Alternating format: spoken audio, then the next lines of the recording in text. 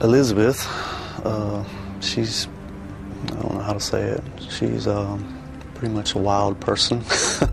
This man is accused of holding a 14-year-old girl captive.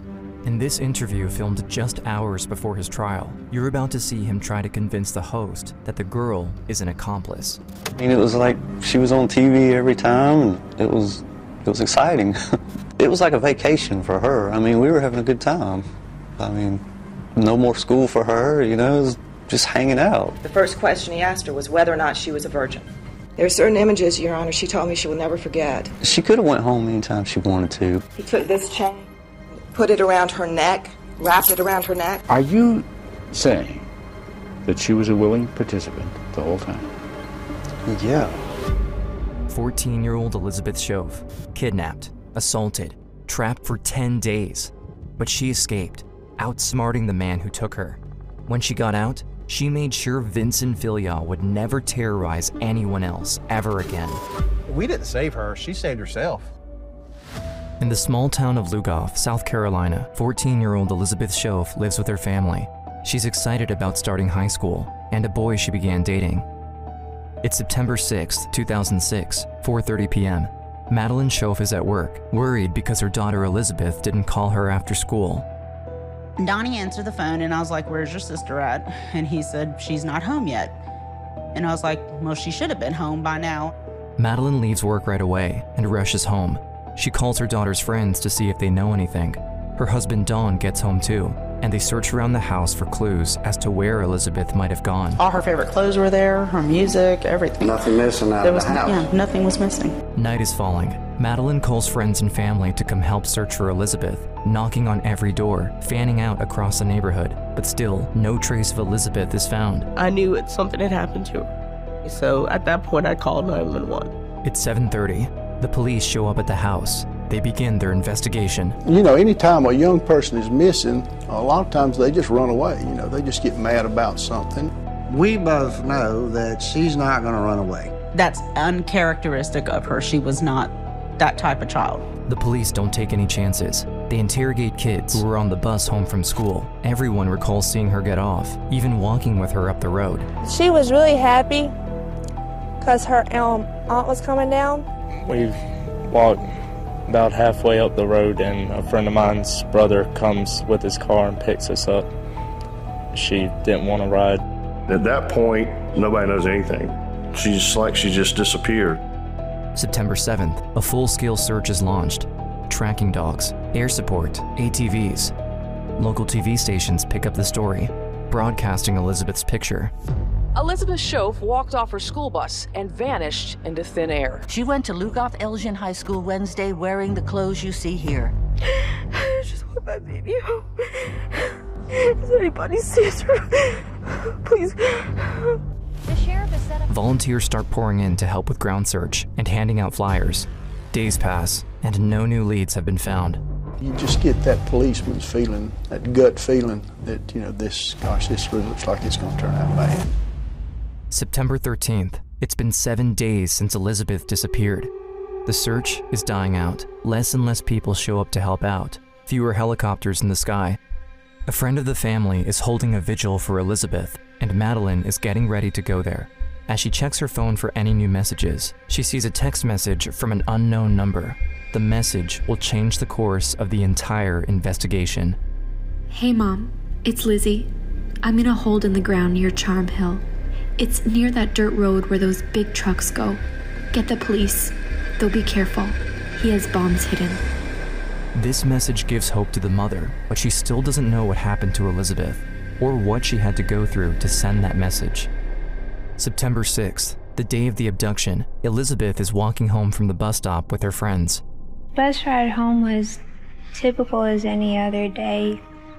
I continued walking home by myself and got up into the driveway. I could see the house. I could hear my dogs barking at me. While she's walking down the driveway, she hears rustling leaves close by. A man walks up to her, wearing camouflage pants, a green shirt, and a hand-drawn badge that looked like the Berkshire County Sheriff's. He says he's a policeman, that they found marijuana on the property, that her little brother is already in custody, and that she needs to come with him. Almost immediately when he mentioned my brother, I was concerned if my brother was okay. So I agreed to approach him. I had a gut feeling that I had made a bad decision. He puts handcuffs on her wrists and a collar around her neck with a box hanging from it. He says it's a bomb and that if she tries anything, it will detonate. Then he takes her far into the woods, away from her house.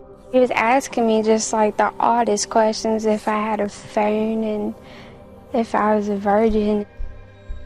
When I would continue to ask him where the police were or where my brother was, he had said that I was a smart girl and I probably should have already figured it out. I'm just crying, asking, don't kill me, don't hurt me. I remember being terrified. Finally, they stop in the middle of the woods. Elizabeth fears the worst. I thought that was where he was going to me and kill me. The man reaches down and pulls up a hatch door from the ground, hidden among the leaves. He had told me to go down the ladder and get into the bunker. He had like a rifle and a belt that had guns and handcuffs, and I saw a taser in it. So I knew he was well equipped to do anything if I acted stupid or whatever. He pretty much just raped me. Right away? Pretty much. I had looked off to the side to one of the shelves that were there. There was like a propane tank and dishes and stuff on it. Stared at it and cried.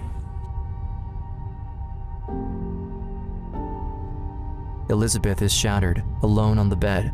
Her attacker binds her, making sure she can't escape. September 7th, Elizabeth learns the man's name is Vincent Filya. He makes her watch TV while he feeds her. The local news channel shows Elizabeth's mother pleading for help. I just want my baby home. If anybody sees her, please. This reminds her of the conversation she had with her mother that morning. She regrets her last words to her. Because when I left that morning, I was mad. I was rude with her. And then now that you're missing, you wish you could say sorry. You love her and all that, but couldn't. Every day, my story was on television. Watching my mom, my sister, and my aunts beg for me.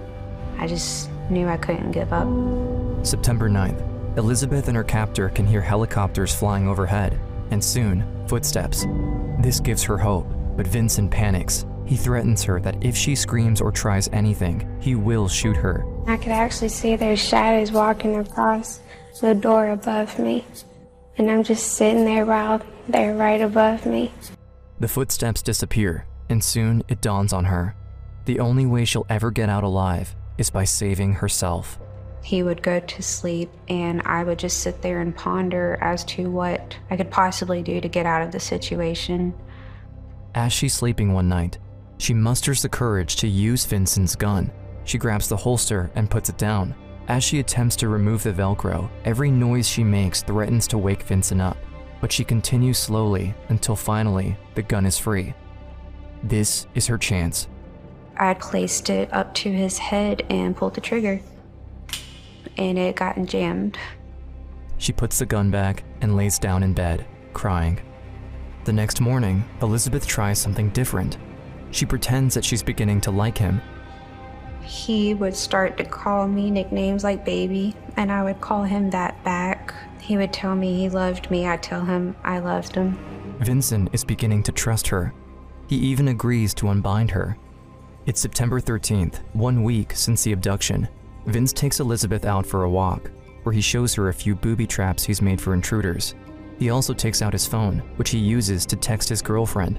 Elizabeth listens to his nonsense while he talks, but all she can think about is that phone. It's nighttime. Vincent falls asleep, and Elizabeth quietly gets out of bed. She opens Vincent's phone and begins writing a text to her mother. For each letter, she has to press multiple times. She hopes Vincent won't wake up before she can send the text. After pressing send, the message says it failed. And I would go up to the door, and I would try to get a signal right at the door. I pressed send. I was terrified that he might wake up and see me. If he did, I knew he would have killed me. And I would continually press send, and it just failed. Elizabeth tries again and again, even the following night, but her messages never go through. It's September 15th. For the first time in days, they can hear helicopters in the air. Vincent panics, wondering why the search has regained momentum. And so he turns on the news. They finally put out that my mom had got a text message for me. I felt my heart drop. He asked me if it was me. I began crying, told him I loved him, I wouldn't do that to him. You could tell he was trying to gather his thoughts, figure out what he needed to do next to save himself. And then, Vincent actually asks her what she thinks he should do. He was just asking me if he should pack stuff up and go ahead and start leaving, or if he should stay and wait it off. And I just told him that he needed to pack his stuff and leave while he could, because if so, the police were going to get him. And I didn't want him in jail. And I acted like I wanted him to be safe. His last steps out the ladder and out the door, I remember telling him I loved him, and shut it and tied it up right there behind him. Elizabeth is finally alone. She's not sure if it's really happening. She doesn't risk leaving right away because he might be waiting outside. Instead, she waits until morning. September 16th, Elizabeth wakes up to find she's still alone. She doesn't waste another second and goes up the ladder.